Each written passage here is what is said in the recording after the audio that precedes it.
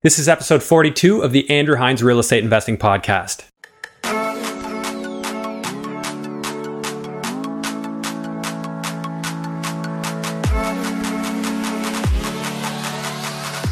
Welcome to episode 42 of the Andrew Hines Real Estate Investing Podcast. I'm Andrew Hines, and today I have Mandy Branham on the show. Mandy Branham is the self-proclaimed JV queen, and Mandy has 75 JV properties to date. So those are properties that she's done with partners that have put in the money, and she's brought the expertise and the working attitude to get these properties either renovated or just turnkey rented out and generate positive cash flow and hopefully get the investors in with just around $60,000. Her story shows a lot of grit. She's been very aggressive about it, and she balances the needs of her family along with building a pretty aggressive portfolio since 2014. What she's done is nothing short of inspiring, so I'm really confident that you're going to enjoy this episode. It's great to see somebody absolutely crushing it the way that she is. Quick housekeeping, we host the Greater Hamilton REI Meetup every single month here in Burlington, Ontario, and this is where you get to meet other real estate investors, connect, share stories and ideas, and grow together. This is a completely free event, so if you're not already in our private Facebook group, make sure that you either send me a message at the Andrew Hines on Instagram, or feel free to click the link in the show notes of this episode so that you can be a part of our group and you can benefit from our community and contribute to it just like everyone else is. I would really love the opportunity to meet you at one of these events. So without further ado, please enjoy episode 42 with Mandy Branham. Hello and welcome to the Andrew Hines Real Estate Investing Podcast. I have Mandy Branham on this episode. Mandy, how are you? Excellent. Been a busy day, lots going on, lots of balls in the air, juggling lots, but you know what? No different than everybody else that's got a busy life. Yeah, it seems like it gets busier, but I'm like... Might go busier for a while and then go less busy after that. Yeah. There's definitely an ebb and flow of ups and downs depending on where you are with deals and everything, right? Life. Yeah. So you actually drove down from quite a ways, right? You come down for the meetups that happen monthly here in Burlington. Definitely. I'm a driver. So 2 hours is I go Durham region as well, out 2 hours to Quinton sometimes. So there's, it's worth it. Yeah, you're making a lot of connections because a lot of people refer to you. I think your Instagram handle is JV Queen, is it? JV Queen. Yeah, so I guess you're into JVs. Is what you're saying. So yes. I actually am. I think I saw an article on you in a magazine at one point in time. The details are foggy because it was a while ago. Yep. So why don't you just enlighten our viewers and listeners as to what you've been up to? Started investing in 2014. Joined a coaching group, and from there went from the 2 properties that we had on our own. We did a couple of our own properties, flipped to ourselves, got all of our money back, and really started to recognize that people were watching. And so from 2015 today, we've transacted on 75 properties. Mm-hmm. So under 5 years. A majority of them are joint ventures. We certainly have some on our own that we, of course, maxed out on financing and, got as creative as we could get. But it was just... The best way was for us to be able to help other people invest in real estate that didn't have the time. So, that's what I do. Yeah. So are you actively keeping these properties? Are you flipping them? What's your main strategy with them? You're all keepers. Hold. So when I meet a potential joint venture, it's always, hey, let's talk about what it is you're looking to get out of real estate. So one of my favorite stories to be able to share is a gentleman that said, that came to us, and he has a severely autistic child. And so together we bought a property for his child's retirement. So the purpose behind that investment was not get rich quick, was not, fast cash, so we looked for an asset that matched those needs. And it was just a beautiful thing to be able to go shopping with that kind of outlook. So definitely long-term buy and holds, 5 years minimum. Typically is what our joint ventures are. And then we have a human conversation like, hey, where are you in life? Where am I? Oh, my daughter's getting married. I need some that's why we bought this 5 years ago, was to help with weddings or help with tuition or, help with my retirement. And so let's sell it or, hey, you know what? I don't need the money. And we just refinance it if we can refinance it. We hold on to it. So you do a 5-year horizon. That's typically what you're looking at, and then reevaluate at that point. Follow the term of the mortgage. So we get a 5-year mortgage. That's what we do.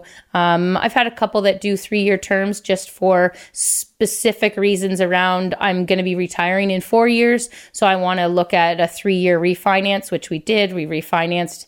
And then now she set it and forget it. We pulled out all the money. Okay, so in your typical structure would be your partner is going in with all the capital. Are you doing renovations and then refinancing, or is it just buy and hold? It varies. You know, we definitely have turnkey properties that are high cash flow. We just closed on a property in Kingston, turnkey triplex, no renovations required, but lots of potential lift, and we got it under market value. So I just want to share with people that just because there's no needed doesn't mean that it's not that you're not making money in the buy, and it's, you know, still a good asset to be able to offer to a JV. Majority of them, I definitely specialize in single family conversions to duplexes or the BRRRR strategy. Okay, so you're doing a lot of duplex conversions. That's a big one for you. Okay. What areas? Kingston, St. Catharines, Hamilton, Barrie, Orillia, Midland, Penetang. Where's Penetang? Midland, Penetang. It's like Georgian Bay. Oh, okay, yeah. Okay, so I know where Midland is. Yeah. So you are spread all over the place. Do you have people that work in your outfit, or is it all about having really good general contractors? Tell me how you structure yourself to be able to pull that off. 75 properties over the course of 5-6 years. Yeah. So we started off creating the systems in our own backyard, and then we just realized that the systems can be taught, duplicated ourselves in other cities. So we actually have representation of ourselves, working partners on the ground, which have created the same systems that we created in our hometown, and we've just duplicated it in those models. Do you have a corporation that has those people on payroll? No, they're joint venture partners of mine. So you're joint venture partners that come in and want to invest in the Golden Horseshoe, St. Catharines, well, and whatever. Yep. Those people would be people that are willing to be feet on the ground. No, so I have, so it's still, we'll say it's still a 50-50 model. But I share my 50% with somebody that's on the ground. Oh, okay. Okay. So you still do 50-50, but you might split yours up to work just so that you can do more. Okay. Yeah. Hey, that makes a lot of sense. Yeah. Now, as far as duplicating yourself, I think that's a very interesting conversation because it's something I've specifically struggled with. And I've found the one thing that works is creating manuals, but they're very time intensive. Yeah. Like a procedure, a manual and a procedure. Yeah. How have you grown? How have you taught somebody else to have the same eye for things that you do? Yeah. So I did take a week away back in 2017 and did a Mandy brain dump. There was definitely that, what it called? Drop dead Mandy method. And if I were to leave what information was in my head that nobody knew, now there were pieces of information that my property manager would know or that my certain contractors, but so I actually invested a week of quiet time at a cottage and downloaded my thoughts and put it all on paper. The onboarding process for a new mentee coming into my program is typically 4 to 6 months, where we go over and we look at market conditions. We look at all kinds of different things, get the contractor set up. So I'm teaching them those systems over the course of that onboarding process. Okay, so the brain dump is it's the various different things that they need to know, the tools that they need in their toolkit. Yeah. So you're kind of communicating what you would like to see, or you were communicating what you would like to see. Oh, absolutely. And what to look for in a deal. Like what do I look for in a deal? What is attractive to a joint venture? And, you know, there are deals that I've passed up and we're like, nope, that doesn't work for me and my joint venture model. And another investor will come in and go, I think you're crazy, Mandy. You know, you missed something. And I said, yeah, but that's your money and your time, and you're the renovator and you're the contractor, you're the financer, all those kind of things. So they've got more areas to be able to play with. When I'm bringing in somebody else, there's a certain amount of lift that I look for. There's a certain value that I buy it and need that space between purchase and renovate and ARV, all that kind of stuff. So let's go through a basic kind of model of a deal that would make sense to you. So you mentioned ARV, so that's after repair value. Yes. For anybody who's not familiar. Okay, so tell me about a deal that you might have tackled lately and what criteria you were looking for and what that deal looked like. Sure. So we bought it in Kingston, was 280 we'll just round to 280. Might have been 282, but we'll say 280,000. Renovations will be 80. ARV is 420. Okay, so in your renovations, like carrying costs are in there, or like that's all in. Okay. No, carrying costs are that's just renovation. So I would put another 10,000 for closing costs, carrying costs. Yeah, okay. I'll make it 90 then. Sure. 90 for reno and carrying. Okay. Yep. So then your after repair value, your purchase plus purchase and reno is equal to, and carrying costs is equal to 370. Yep. And where do you think you'll be as far as and after repair value? 420 conservatively. 420? Okay. Yeah. Okay. So at that point, will you go back to the bank? So your JV partner holds title and holds the mortgage. You'll go back to the bank and arrange a refi? Correct. Yeah. Okay. So you're going to have, a 336 mortgage at 80%, which if you're, working with people that don't have other mortgages in their name, that's doable. Yeah. So that's going to put you at $34,000 net investment. So after refi net investment. Yep. All right. What's that deal going to look like from a cash flow standpoint? I think it's about $600 a month. And that's factoring maintenance and all that. Maintenance, vacancy, property management. Yeah. Okay, that's nice. That's the triplex you were mentioning? No, that is not the triplex. Different one. Okay. Yeah. So $600 times 12 months, so that's $7,200. Appreciation in that market, we'll 4%. figure. You're gonna say 4? Yeah. Let's say 3. You could say 3. We'll I'm be fine with conservative. 3. Yeah. You always could get it, but just in case, we'll play conservative. I think your numbers are still gonna look good, and then your pay down. If we just say 3% on that mortgage. Absolutely. So cash flow, $7,200, appreciation, $12,600 at a 3% rate. And then pay down on the mortgage would be $10,080. And if we add all that up, your return on that is just short of $30,000. So $29,880. Yep. And if you were to do an ROI, so a return on investment for your investor, well, you're splitting it obviously. Divided by the remaining 34,000. So you're almost at 100%, right? Yeah. That's 29,880. So 87.88%. That's pretty solid. So, even if the investor's only getting half of that because you're splitting it, that's still almost 44% on their money. I don't get out of bed for less than 30, which means that my partner minimally will make ever 15. So it just kind of shows you where the deals are that I look for. The varying factors for what properties I would place a partner in is if somebody needed significant cash flow, then we would definitely be going in an area where cash flow is higher. If somebody just liked the Golden Horseshoe and they wanted to invest in Hamilton, well then they might be leaving $60,000 in a deal with half of the cash flow, half of that. Like if we could get... So the return might not be as good in certain circumstances. The returns would be good because your market appreciation you could put at, what do we put in Hamilton now comfortably? Well, you know what? I don't my numbers, okay. I never do. So but I mean, if you look at what you have had, oh man, you could have 6, 7, 8, 9, 10. Oh, so then I would put conservatively 4. Yeah. And be able to say to somebody like, your money is secure. The tenant profile is phenomenal. The market rents are high and the asset value is so solid. But no, you're not going to get paid a lot of money every month. So the ROIs are going to be similar. Like I think we're talking 60% return on investment. Split that in half. My partners are getting 30, and but the cash flow is not great. But it's still a phenomenal market to be able to duplicate it.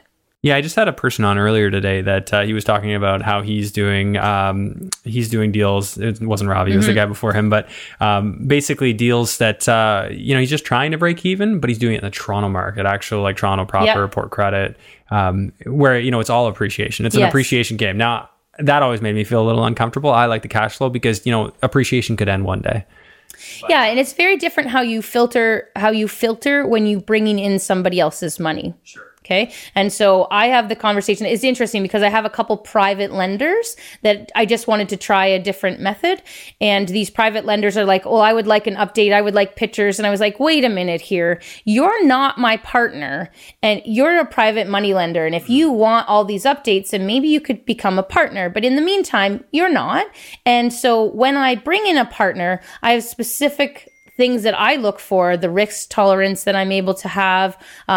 Cash flow is essential. I would never go into a deal that we don't. The only time we potentially go into lower cash flow is agreed upon a refinance, to be able to say, hey, we could get $700, we'll just say, for this duplex in Hamilton. But if we did that, we would be at, break even cash flow. So do we want to refinance up to the max, or do we want to refinance at 650 or 610 or 600 so we can maintain that $300 cash flow? Other ways that I'll go about it is, if agreed upon, we'll say, hey, let's go up to the 700, max out the refinance value that the bank will give us, but we're going to leave a $10,000 to $15,000 reserve fund. So really, it's still us borrowing the money from the bank, but we're setting it aside for the cash flow in a different form. You must have a really good bookkeeper with 75 properties on the go. You know what? I tell you a story. I listened to a Robert Kiyosaki podcast one time, and at the end of his Rich Dad podcast, it's always the Ask Robert. And there's this gentleman that got on and said, hey, Robert, I've got a deal I'd love for you to be able to, can I pitch it to you? And Robert said, sure, just tell me, who's your bookkeeper? Who's your accountant? And the guy said, oh, I do my own bookkeeping and my own accounting. And Robert goes, well, I'm out. And the guy goes, but you haven't even heard about my deal. And Robert goes, if you don't even have a bookkeeper and an accountant, I don't want to do business with you. So I called my bookkeeper and I was like, I love you. Thank you. And just realized that it was just essential for me to be able to have those tools now. It's scalable. It's reputable. I have people on my power team. I won an award recently with Rain. And the following morning, my accountant called me. And she said, I heard that you won and I just wanted to congratulate you. So that you have those people on your team that are there to support you through the hard times and the what should I do and the good times. So yeah, having the team is huge. Sounds like you've pulled the trigger on that early on. I mean, there was going to be a breaking point with trying to do all that. I found bookkeeping for me was something that started really, not nearly as good as it is now. Yeah. The quality of it, and so I have a pretty high standard for that. I do have a bookkeeper that I work with. Yeah, and it's just like we both work it. Yeah. We both have the QuickBooks Online. We can both, tap in and stuff. And that's what I like. I like to be able to see it. I don't know if you can see yours too. But do you have you have a different bank account? You must have every single JV partner's got an account with you, right? Definitely some logistical. Yeah. Holy crud, I didn't realize it. Not every property has its own account. I've got a couple partners that have 3, 4, 5. And so we will lump those into a bank account together. But majority of them, it's super easy for bookkeeping. So it's almost like the lesser of two pissers. So you're going to be, you're going to have a bookkeeping nightmare, or you're going to have a bank account nightmare. And, right, for me, the bank accounts are easier for me to handle. I go in and the bank clerks are like, I don't know how you keep all this stuff straight. I was like, don't ask. Well, I think the key is don't go into the bank anymore. Do it all from home. There's definitely still stuff that I need though. Drafts. Yeah. Yeah. If Interact could just raise their limits, we'd be fine. But so it's silly little things like that you come up to that you just kind of go, there's no system around this. Or do you have ACH direct deposit? No. That's the next one on the list. Okay. Business account though, it has to be off a business account. But you can basically, so I do for my employees. Yeah. I do direct deposit for any of my sub trades. Everyone gets paid direct deposit. I like it. And it's just a huge time saver. You set your own limit. So if you want to set your limit to $1 million, you can. Right. Okay. You have a password and a key fob with a code that resets every 5-6 seconds. Okay. So it's secure in that sense. Does it have to be a certain bank they're using, like a business bank? Well, I use through RBC, but I've seen it from other banks too. I've seen the exact same fob with BMO. I'm sure there are other banks that have it. Might be a major time saver for you if you can send money online between, I don't know if you're with TD or whatever, you send it between the one account to your business account, and then from there you can do the magic. Yeah, yeah. So see, perfect. Thank you. I love that. I'm always open to new tips because there's always bigger and better ways to be able to do things. Well, just going into the bank is something that I don't like doing. And if you can avoid drafts, and ACH is pretty quick, I can pay somebody next day. Yeah. Even to my lawyer's trust account, I could send it. Okay. Do you have a way to be able to open joint accounts without that you've not stumbled into? Without going in? No, that I have not. Again, it's a logistical thing, right? We need these accounts, and so it's I've already. That's hard because you're in one area, so So you have to drive down just to open a bank account, right? I have certain people now that they understand what I'm doing. And they'll open the so accounts. they will open the accounts. So one of my JV partners were like, well, I can do that myself. And she's lovely. She really is. And I was like, hey, you know what? She's going to try. Let her try, right? And nope, didn't work. Was a nightmare. Was 3 weeks before they actually opened it up, all those kind of things. So. Wow. Yeah. So I guess, the logistical problems just grow. But if you got a good team, do you have any employees direct? Yes, we have. We have a property management company. Within there, we have an office assistant with my property manager. We've got a full-time cleaner, full-time handyman there. And then on the construction side, we've got 2 laborers and a contractor. And then my husband, that's more the project manager. And where are they based out of? Where's that operation based out of? So that's the Midland, That's your Penetang, home, Aurelia area. Okay. Yeah. So that system, that umbrella of our companies, that's what we're going to duplicate in various areas. So more of the acquisition person. Yeah. Acquisition, management, and construction. Do you mind telling me a little bit about the type of scope on your renovation? I know you said you're doing a lot of duplex conversions. Yep. Is that so? Even up there in Midland, you're still doing that there? Yeah, it's a great market. So again, we're looking for price points that are appropriate. With the renovations are $80,000 to $100,000 pretty much anywhere you go. Some municipalities have expectations over others, right? St. Catharines is just, a bit of a nightmare to have to work with. 80 to 100,000 is renovations Ontario wide right now. So it's a matter of where can I buy and renovate for that 80,000. Okay. We do a lot of renovate to rent. And I want to shout that to the world because a lot of investors, they make their house look appraisal ready, which I agree with. I support that. But then they have this unbalanced perception that a tenant, whether you're a phenomenal tenant or not, that you're going to get scratches on the floor, you're going to get nicks in your wall, you're going to get holes with pictures. And then they want this perfect tenant profile. But so their house is still always going to be lived in. It's going to become somebody's home. And so we just kind of look at it and go, if I can keep my rent down because I keep the kitchen and paint it, then I'm not going to be upset if in 5 years I have to replace the kitchen then. But I look to keep my renovation costs down at the get-go. Because there's, something to be said about, hey, we're going to refinance this in 5 years. Why don't we take $10,000 of that time and redo the kitchen upstairs? Because when I'm attracting a financial partner, if I were to say, we're going to do everything, you're $120,000 in, I'm offering them, it's going to be a $200,000+ amount of money. It's a barrier to entry for a lot of my partners. So are you generally leaving the upstairs untouched? I love it when the upstairs is so you can just leave it. Yeah, I think that sounds fantastic too, to me. Right? You close off the wall. So what do? You close off the wall, add washer, dryer, interconnected smoke detectors. Yeah, so a couple of holes in the drywall to connect the smoke detectors. Done. And then you do the fire code drywall in the basement and to section it off. That's a beautiful reno right there. So for those of you who aren't familiar with that type of renovation, we're talking about a duplex. You're creating a duplex that's a single family home, a bungalow with a side door entrance. Yep. And that side door has stairs up and stairs down. So that's perfect. Then you can just section off that little cavity as a washer dryer stackable. Yep. Which is like the standard model. Yep. Everybody seems to be doing it. Hey, why fix it if it isn't broken? And then, of course, if you can just get away with doing that basement, $80,000 and, work the kind of numbers that you just showed me, that's a really big win for everyone. Yeah. Keeps the renovation simple, keeps the scope down so that you can do more deals. Yeah. There's a lot of people that they overthink things. The windows. Well, the windows are going to need to be done. Let me repeat that. The windows are going to need to be redone. Does that mean they have to be redone right now? And, there's this, my eyes are wide open, but that doesn't mean that things have to be done immediately right now. And we renovated our own primary res and it took longer than all these other ones. And the reality is that we did things at a slow pace. When we had the money, we put an extra little bit in. And so you go, okay, the front doors need to be replaced, but the windows can wait. And maybe you've replaced one at a time. Maybe things happen, but the house doesn't have to be brand new for a tenant to be in there. Right. And I think that's an important lesson. Like I have a property with a furnace that's 30 years old.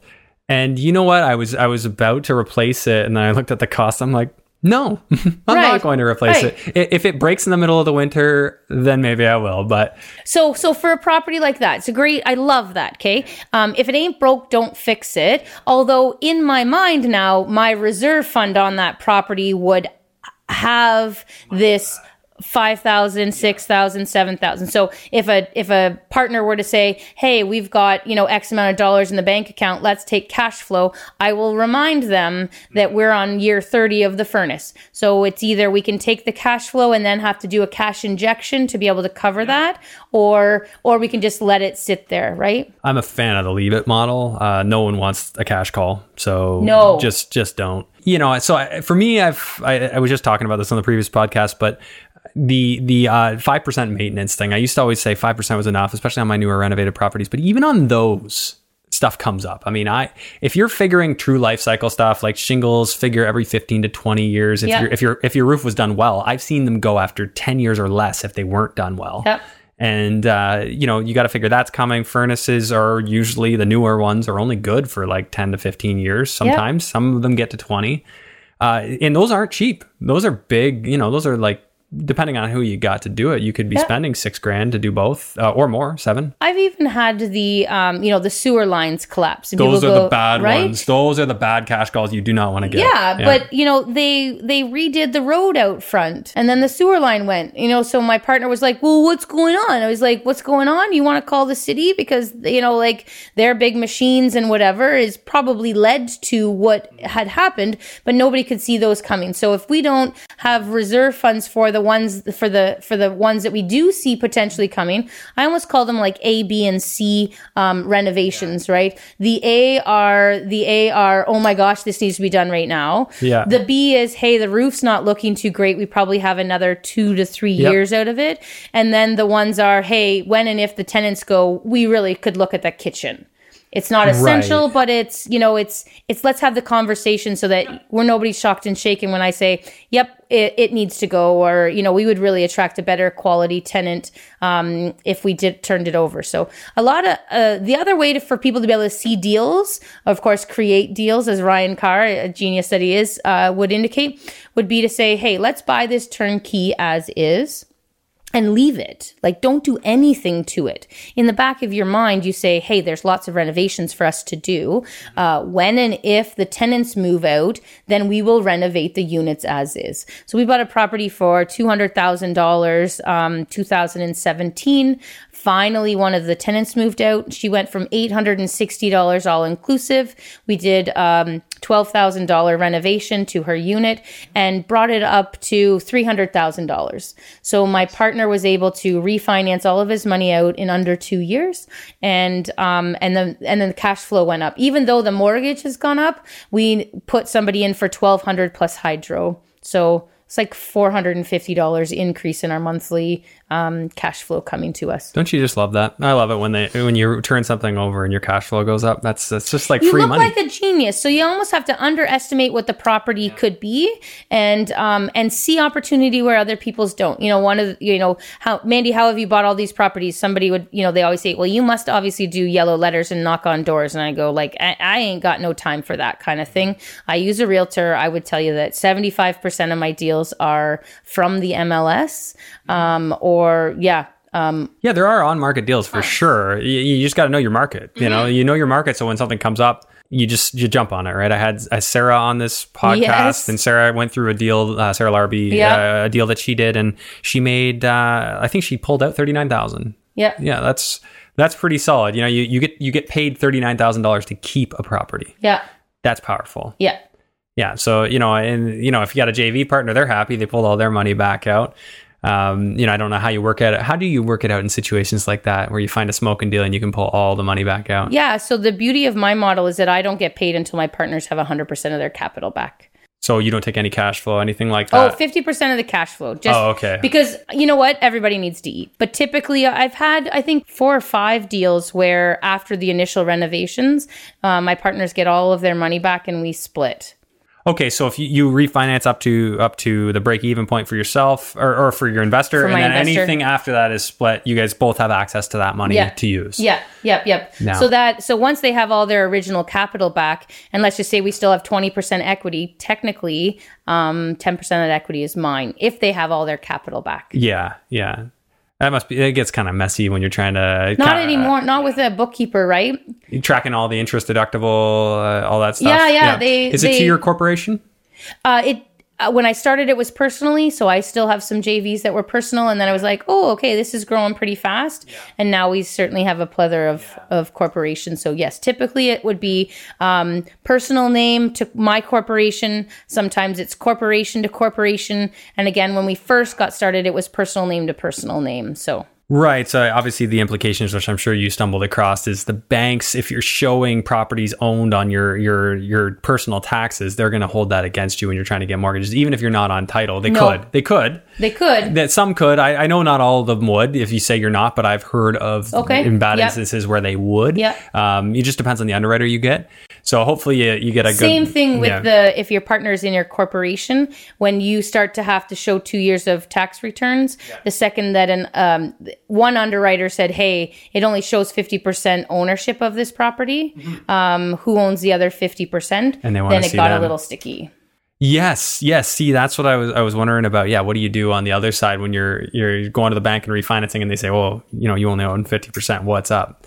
But you're still getting it done. Yeah, it's not been a problem. Well, I guess you're still going early, right? Like you guys do the work in the first year. It's more going to be like the 5 year down the road. If you want to refi, then they start asking the question. Yeah. These are good. I like these conversations, and I'm sorry for anyone listening if you didn't follow along with that. That was like my own personal interest there. But basically, banks make you sign this thing that says there's no other beneficial owner.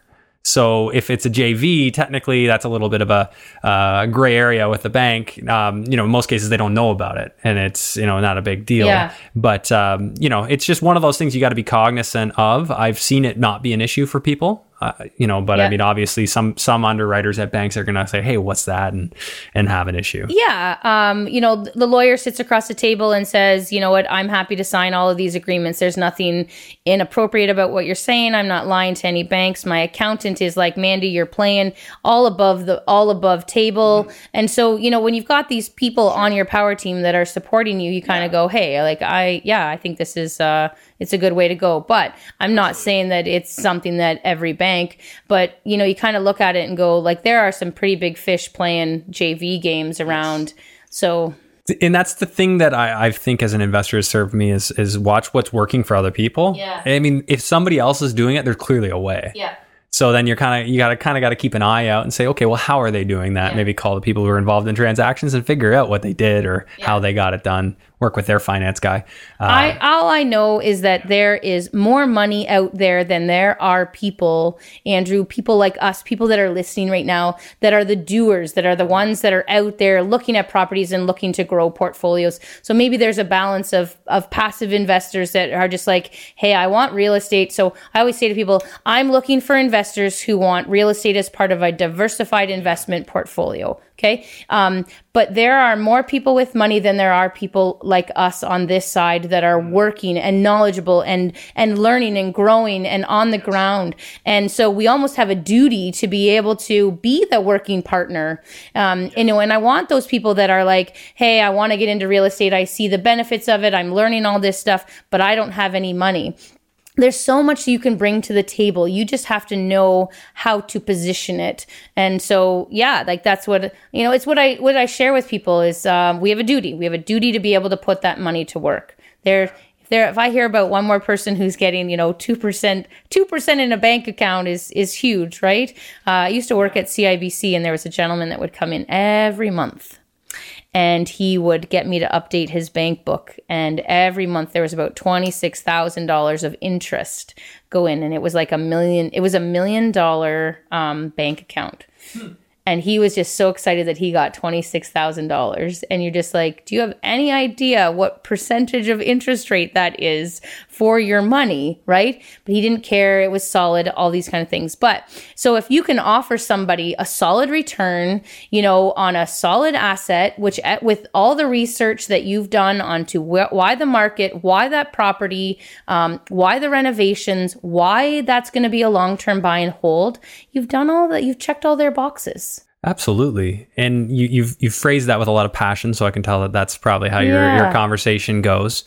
And I think that is true. And it's definitely a reason why there are a lot of private lenders that, have worked with me in the past, because, and still do, because, they want to earn a return and they know that this is the way that you're going to do more than the bank does without needing to do the work yourself, right? Because we all know real estate, like you can, I've had case studies on here of people making, like we showed, 88%, 100%, infinity when you're pulling money out. But are you the person pulling up your sleeves? And I think a lot of people just, like you said, they don't have it in them.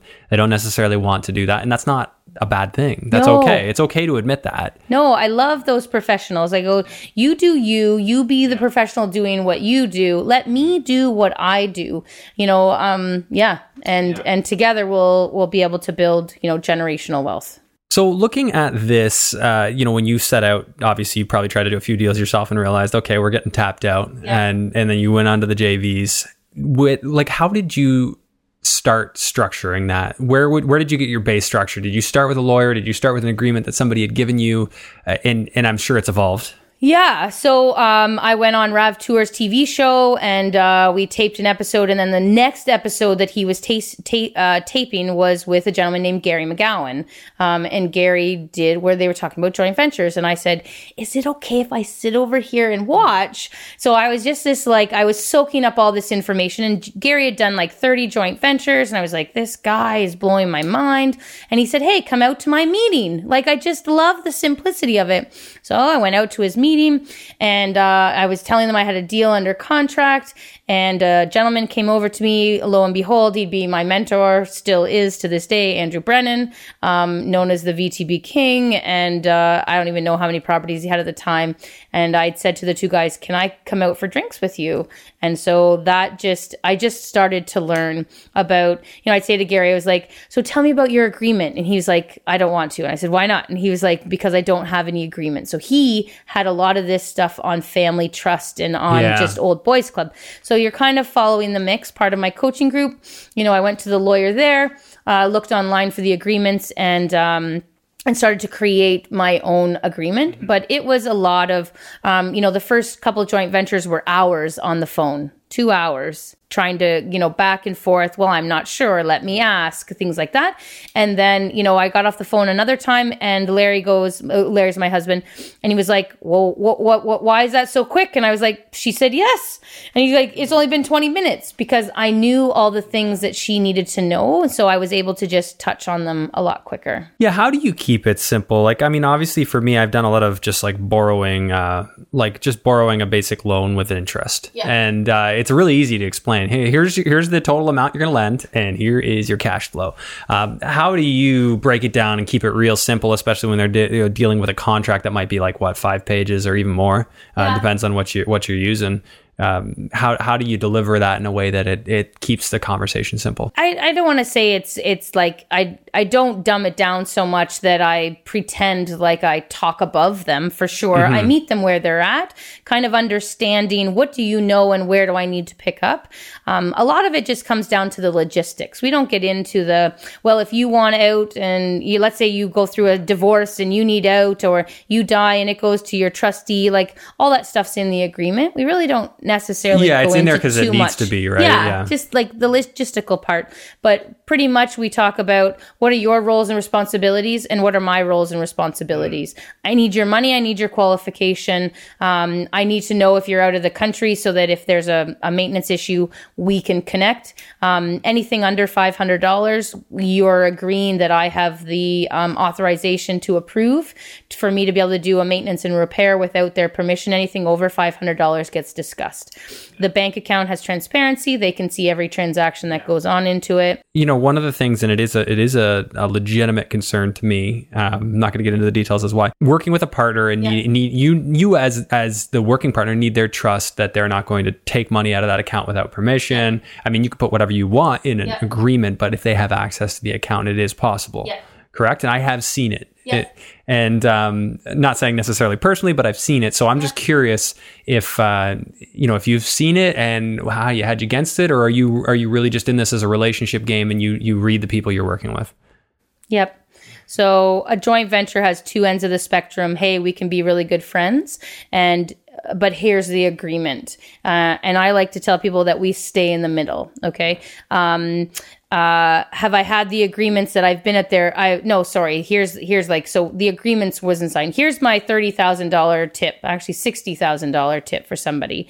So, great couple. We bought two assets side by side, phenomenal deals. The gentleman was dying. They really just needed them sold. I came in, but the agreement was that everything had to stay the same because the gentleman, as he was dying, didn't want, tenants being evicted and all this kind of stuff. So I have a heart, and I was that kind of investor. I was a very inspired investor. So I bought them, brought in my JV partners. A year later, we went to have them refinanced for us to be able to for them to refinance out some of the money. The gentleman had passed away at this point, and both assets had gone up $100,000. Okay. In 1 year. That's pretty nice. They didn't sign the JV agreement. They would not sign the JV agreement. They kept dragging their feet. They kept saying the lawyer, the this, the that, the this, the that. Okay. So, it ends well. You could see this going down fast. Like their greed factor, they started to question everything. And I was like, well, nothing's changed, all those kind of things. And so next thing you know, the bank account was closed. Oh. Closed and the money was gone. Yeah. So in the end, so you would say that I was part of, if it was 50-50, it would have been that I should have gotten $100,000, right?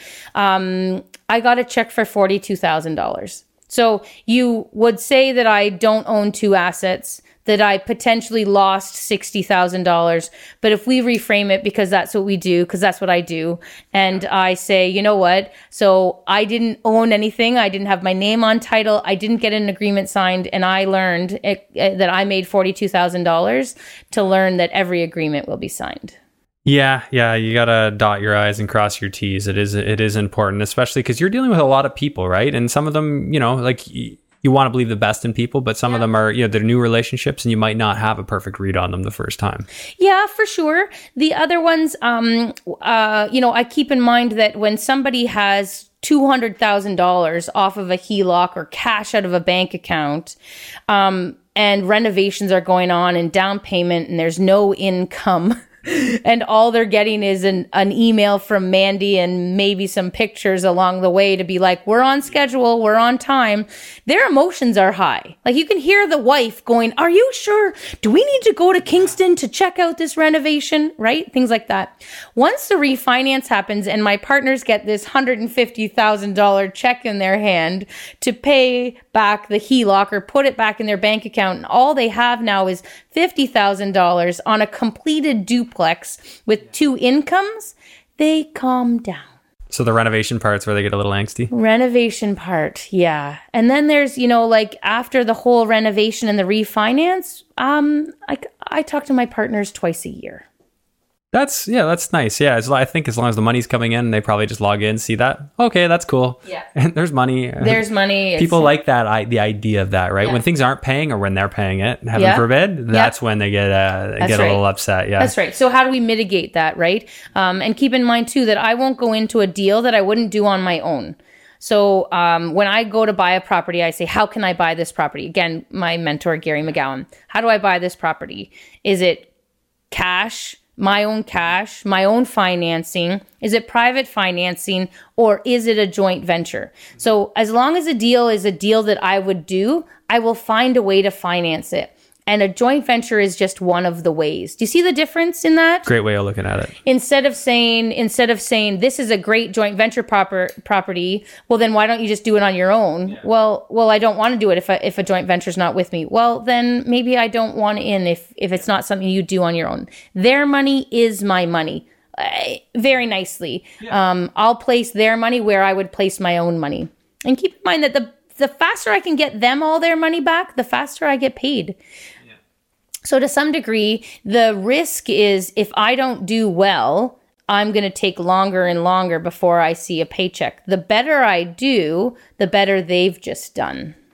Yep. So once we refinance out the money, I typically say to people, we will refinance that, recycle it onto another asset that we'll own together. Yeah, that makes a lot of sense. And I'm very with you there. That's part of like being a salesperson. Like if you're going to be a salesperson, you better have bought your product. And, you know, and that's the key, right? Like why wouldn't you want it on your own? Now, I mean, there's obviously the reality is why do you do JVs? Because if you try to do everything on your own, you would be not nearly as far along.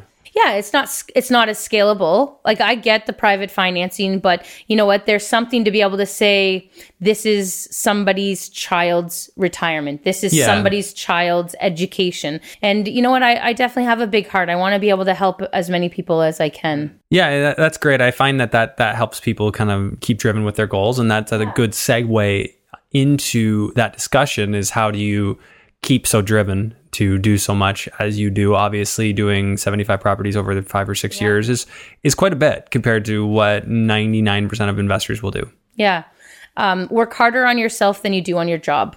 Okay. Give me some examples. Yeah. Personal development. So the book beside my bed is Turn Your Stressings into Blessings. So it's a different way just to be able to reframe a tough day. I just came back from Archangel conference this past weekend. So some really good motivational speakers, being able to remind myself that I'm on the right track.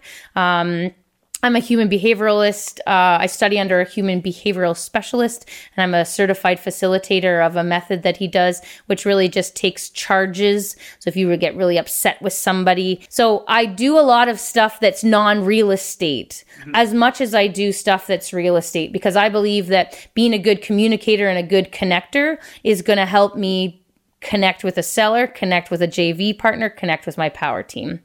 Connect with my family so that I can say, hey guys, I'm going to be gone for 2 days and my family doesn't get all upset. That's the biggest tip I have. Yeah. So just work on yourself. That's a big one. Now, I know not everybody is a believer that you should read so many books in a year. It's funny, I actually had Rav on the show, and yes. I haven't posted that episode yet. He warms my heart, that man. Yeah, I love Rav. Anyway, so Rav's like, oh, read a book a year, implement it. And I don't disagree. Like he's saying, implement it, right? Because if you're just going to read everything and implement nothing, what's the point? On one hand, yes. On the other hand, if you submerge yourself in how other people think, successful people think all the time, you're picking up stuff. Now, if you're not implementing anything, it's still not that effective. Agreed. The first question I asked Rav when he got off stage, or when he was still on stage, there was asked questions, was, what book is beside your bed right now?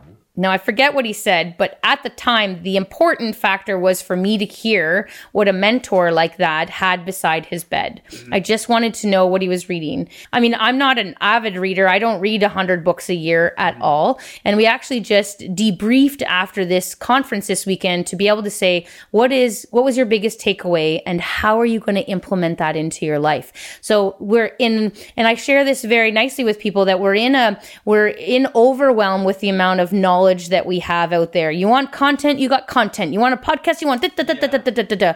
How do we discern that into knowing what is the wisdom? Who has the wisdom, and how can I put that wisdom into my life? So when Rav Tour talks, like, I am quiet, I'm listening. The guy he just has so much wisdom. And there's various other people in my world that have wisdom that I stop talking and I listen. So I think it's sometimes knowing what is the noise and what's the wisdom, and how do I just, go straight to that wisdom.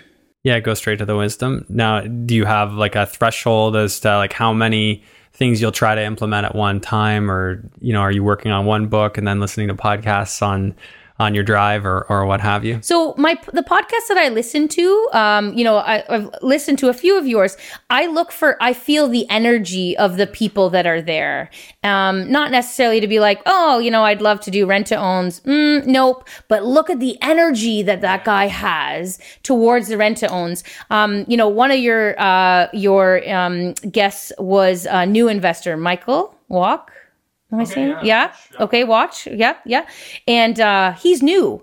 And I picked up from him his excitement again, like everything was new, right? And I go, remember when everything was new? And I took from him that feeling of newness, right? I took from Sarah a world of females in a lot of male world, and I took her power and her, that she shows up in a room and she has presence, and so I took from her presence in this room. I took from Dylan his like excitement of investing, right? Yeah. So it's not necessarily things that I can implement, but like feelings from people. Yeah, I do love the immersing in how the people think. I think that is a big one, but I'm kind of restructuring things. Yeah. I know Dylan's big on the miracle morning.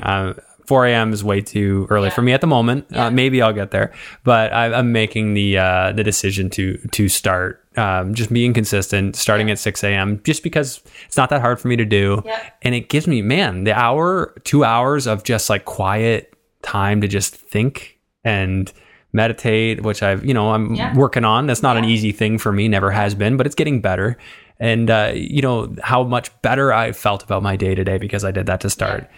And, dedicated reading time, dedicated personal development time. And when else would you do that? Once the day starts? Yeah. It's like putting out fires, making plans, getting phone calls. Yeah. It just, I really do think that it's such a smart thing that he's doing. So he kind of got me onto that. But here's another thing, though. Don't think that you're not doing something right because you don't get up at 4 o'clock. Oh, no, not right? at all. No, not at all. I always say to people, your life is perfect. You are here in this moment, and I'm glad that you're here. Somebody said to me just over the weekend, oh, if I wouldn't have married this man and then had done this. And I was like, no, don't change. I love you exactly the way you are. And you might not be here in front of me right now if you hadn't had all these little experiences along the way. So please don't wish away anything that's happened in your past. Now we can go back into your past and see, let's uncover what some of the blessings were in a time that maybe there didn't feel like any.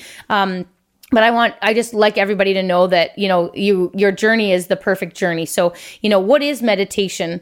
For some people, they go for runs. Well, they're not sitting quietly, but they're meditating as they run. I meditate when I walk through the bush with my dog. Yeah. It's peaceful, right? It's the same type of quietness. Yeah. Yep. Yeah. I find for me, like the more beneficial is just kind of writing down my thoughts like that. I get a lot of clarity out of that. Yep. I definitely journal. I had a mortgage specialist call me one time and she's like, what are you doing? And I was like, nothing. Why? And she's like, are you cooking? And I said, no. She said, I like it when you're cooking because you're calm.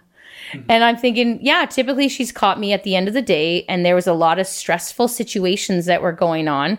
And she picked up on when I was cooking, I was consumed. I had things going on, and cooking for me is nourishing my family, and so it was a good thing. But I just found it interesting that somebody picked up on who I was. So in that moment, that's something that it's my happy place.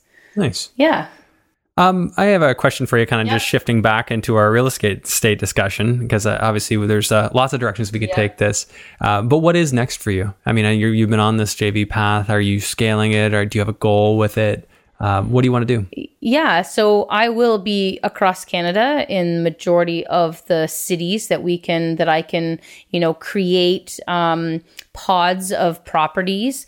I want to elevate the quality of units. So all of my units are clean, safe, and appropriate. I've definitely bought some slumlord properties very recently, and the tenants at first are kind of a little annoyed, and then you're like, wait a minute, like. your living standard isn't my living standard. So I'm definitely branching out larger and larger. I have launched a mastermind program to be able to say, for a long time, I said, if you want to learn my JV structure, you got to come in and do a JV with me. And then I realized that I was kind of doing a disservice to a lot of people. So I am launching a JV mastermind that's just going to be going every 6 weeks. And then a mentorship program, continual personal development for me. And so you're doing mentoring as well. Is that like, how did your mentor come along in your life, and what role did he play? Yeah. So he was the guy at this meeting. He came over to me, and he had X amount of properties, significant amount of properties. And he gave me a tip on one of my properties. Mm-hmm. So he's like, you got that triplex under contract? And I was like, yes, I'm sorry. And he was like, my investor was away and that's why I didn't get it. And like, to the point that I almost said, do you want it? But I didn't. And he said, hey, the back unit, it was legal non-conforming. It had a duplex and a garage in the back, but the garage had been lived in for years and years and years. And he said, the lady across the street will sign an affidavit for you to be able to confirm that it had been resided in prior to. So we got the affidavit signed. We gave her a $200 gift card, and now it's legal. Mm-hmm. Oh, nice. So the value of the asset went from 185 when my partner sold it to another partner. We flipped it to a JV, another JV. We made $180,000 in 2 years. So between the two of you. Okay. Yeah. Not bad. So she got all of her money back, and 75, and 180 would be, I don't even remember. No, I only got 75,000 out of the deal. So 150. And that's just from one of 75 deals that you got going on right now. Mm-hmm. That is sweet. Mm-hmm. So, Mandy, what would be something you would want like our listeners and viewers to take away from this podcast? Surround yourself with people who have what you want to have. So if you don't see yourself as this like active go-go investor, well, then stop hanging around people who are flipping houses. Yeah. If you want to have the lifestyle of somebody who has real estate, but they're passive, then hang around those, like do what they do. And listen to, we don't need to pretend anymore. Like, I'm very authentic. I've been known to be able to say it as it is, sometimes a little too harsh, but you know what? Like we just show up as your authentic self. And, if it feels right and it fits, then take it. And if it doesn't feel right, don't do it. I'm not a flipper. I don't like flipping. I don't not like flipping, but it's just not my model. And I don't know how many people will say, why don't you flip? Why don't you flip? And I'm like, you know what? There's beautiful people that flip. Yeah. Let those people flip. You want to make the money on that. Cool, So your income is made by the cash flow ultimately. Flow. So that's your only occupation right now. You guys are being paid by the cash flow on your properties. Yep. And refinances. We've sold a couple single families just because they weren't of highest and best use of mortgage qualifications in our portfolio. Yeah. That's awesome. Mm-hmm. That's the way you want to do it. Honestly, and that's the reason not to flip. Because you don't need to. Yeah. Because honestly, any property you sell, you're going to regret it one day. I mean, you'll say, hey, you know what? I had a reason to do it at the time, but kind of wish I hadn't. Yeah. And that's pretty standard stuff, I think, for a lot of people. But there definitely are people who it's very systemized. I mean, Luke, he goes, yeah, I'll flip the odd one because I need to keep my crew busy. And you're like, brilliant. Like, flip it. His crew is sitting there. It's better for his crew to be busy. He'll flip the property. Like he's got those, that's a larger mindset too. Whereas if somebody says, actually, I just chatted with somebody today on the phone and they borrowed 100% financing. They flipped this property. The contractor cost them more money than they ever thought. And they're going to lose $40,000. Okay. Right now, 2019. Like that should not happen. No. Okay. So is it wrong? Could it have been different? Yes. All of the above. But you should not be losing money in 2019 with all the knowledge, the resources, the podcasts, okay. So I just think, where did this guy kind of go off? Who was he listening to that was like rah, rah, rah, and then missed the boat, didn't have his best interest in mind? Who's going to wake up every day and work on your financial future?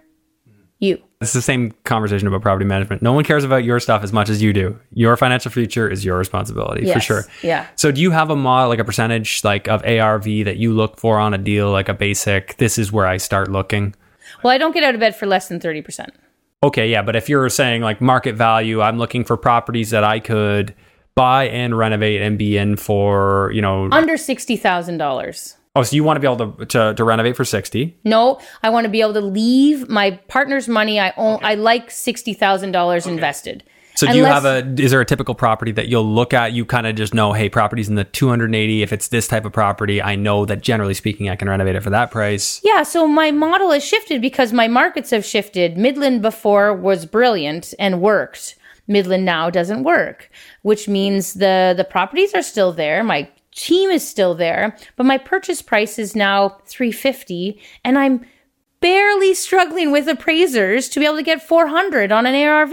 On a renovated. Yeah, that's something I've the purchase prices have gone up and the ARVs have not. The duplexes haven't caught up. Because they need comparables. Appraisers need comparables. Yeah. So until a realtor can show me 3 comparables at that higher rental rate or that higher ARV, it's probably going to be a market that I'm going to shy away from, because then I get into my partners are leaving $80,000, $100,000. And then I think I could just flip that on a turnkey $100,000 property. And the cash flow is way better. So you have other options at that point. And I've had that conversation a bunch today. I love that conversation, like kind of assessing your market, looking at it and knowing when the getting is good and knowing when it kind of isn't as good. And I had that happen in London to me. The deals I used to be able to buy, couldn't buy them anymore. Yeah. And it sucked, and I had Windsor a lot of momentum. Windsor has to have had that happen too. Windsor is still like, it's a lot of people say it's over, but it's not over there yet. But it's changed a lot. It's up. Somebody said to me the other day, yeah, I've got a property in Windsor. And I was like, just for pure curiosity, tell me how much, right? And he was like 330. And I was like, whoa, that used sounds to be the case. High. Yeah. Right? Like I was thinking that, we were still in the 200, 250 price range. Your cash flow is astronomical down there though, still, especially on the student rentals. Yeah. I've heard some insane stuff. One guy I was talking to just bumped into him on YouTube, and he was commenting, and he messaged me and got he said he had $2,600 cash flow on one property. $2,600 on one property that he bought. So I unskin that onion for a little bit. I sat across and the gentleman said the same thing. And I was like, that's awesome. I said, what's your current loan to value? And he was like, oh, well, I don't have a mortgage. I can't get a mortgage. It was a student rental. And I was like, right? Which I like. So you're comparing apples to apples. And that's another big tip for somebody is, don't just because somebody says they got all their money back and then you go, let's peel the onion back here. And you're like, so your brother and your dad and your cousin did all the work and you didn't pay them. Yeah. So your renovations were $30,000, whereas somebody else's would be $80,000. And you're like, okay, but remove some factors or add in some factors or, whatever that might be. Yeah. I got a friend doing one of those right now, doing one where they're, it's the buddies and the brothers coming out working on weekends. And you're going to renovate way cheaper in that type of scenario. We did the same thing. Yeah. Like my husband was working 40 hours at a job and 40 hours at our first property. Our anniversary was a bottle of wine at the property as we were drywalling. Like that was just life, right? But it teaches you a lot. And then you kind of go, is this what I want to do? Or am I looking to scale a business? And there's a fine line between, I think there was some statistics out recently about what percentage of the population own more than 3 properties. So typically 3 is your primary res, a cottage and a student rental, or a house for your parents. Okay. Those are your 3 properties. And I think there was, over 3 properties was 1% of the population owned more than 3. Over 10 was 1% of the 1%. Cool. That's right. That's very cool. So you realize that who you can talk to after you have more than 5 properties becomes slimmer and slimmer and slimmer. And don't, make sure you're talking to the right people. Yeah. Yeah. Oh, that's awesome, Mandy. Mm-hmm. Where would people get a hold of you if they wanted to find out more? MandyBranham.com for my website, or Facebook, MandyBranham.com. I've got a page and stuff, personal, all that kind of stuff. Yeah. Do you have an Instagram? You have JV Queen? Yep, JV Queen. Yeah, okay. LinkedIn as well, JV Queen. LinkedIn and Twitter, same thing. Oh, you're all over the place. Yeah, I am. It's fun. All right. I Well, love it. I'll put the basics down there in the description so that the people can start there, and then I'm sure that you're a Google away for the rest of it. And so outside of all this stuff, when you're not investing, what are you doing for fun? So I had a little cry moment today. My daughter is away for 10 months in Italy on a Rotary exchange, and it's her birthday on Monday. So here's like a reality check of a busy businesswoman, right? So I didn't get her package in the mail. I only put it in the mail today, and I was really upset with myself that she wasn't going to have it for her birthday. Right? Like I should have done it last week and shoulda, right? So anyways, what did I do for fun? I had a really nice Skype phone call with her today, just connecting. She was bebopping, telling me all about school. I sit and listen to my son. My husband's hunting right now. And so we spend time outside with the dog, going for walks. Yeah. Just nice area for that. Cold area in the winter, but lots of snow. I'm pretty masterminding with people who are going places. Nice. Actually, that's one more follow-up I have just before we wrap this up is for people kind of looking for their mentor. Yeah. How would you say to approach them? I know I've been fortunate enough. One of my mentors, he would pick up the call whenever I called, which, I mean, that's a very delicate thing to work into because you don't want to overwhelm them. How do you recommend somebody new approach it if they're seeking a mentor? How can I add value to you? When I met my mentor, I knew everything about the community, and he was an outsider coming to invest. So he was already here. He was already investing, but he didn't know the ins and outs. He didn't know about the development of a new motel in the high school and stuff like that, because I was on the student council, all these kind of things. So I would say to him often, what can I do for you? Okay. And so there are things that maybe they don't know because they're busy doing whatever. And you know what? One thing about it was friendship. We would go and view properties together. It kind of gets lonely as an entrepreneur. So, without always saying they're giving to me, because every relationship is symmetrical. So they're getting just as much out of it as you are. But it's okay to ask them every once in a while, what can I do for you?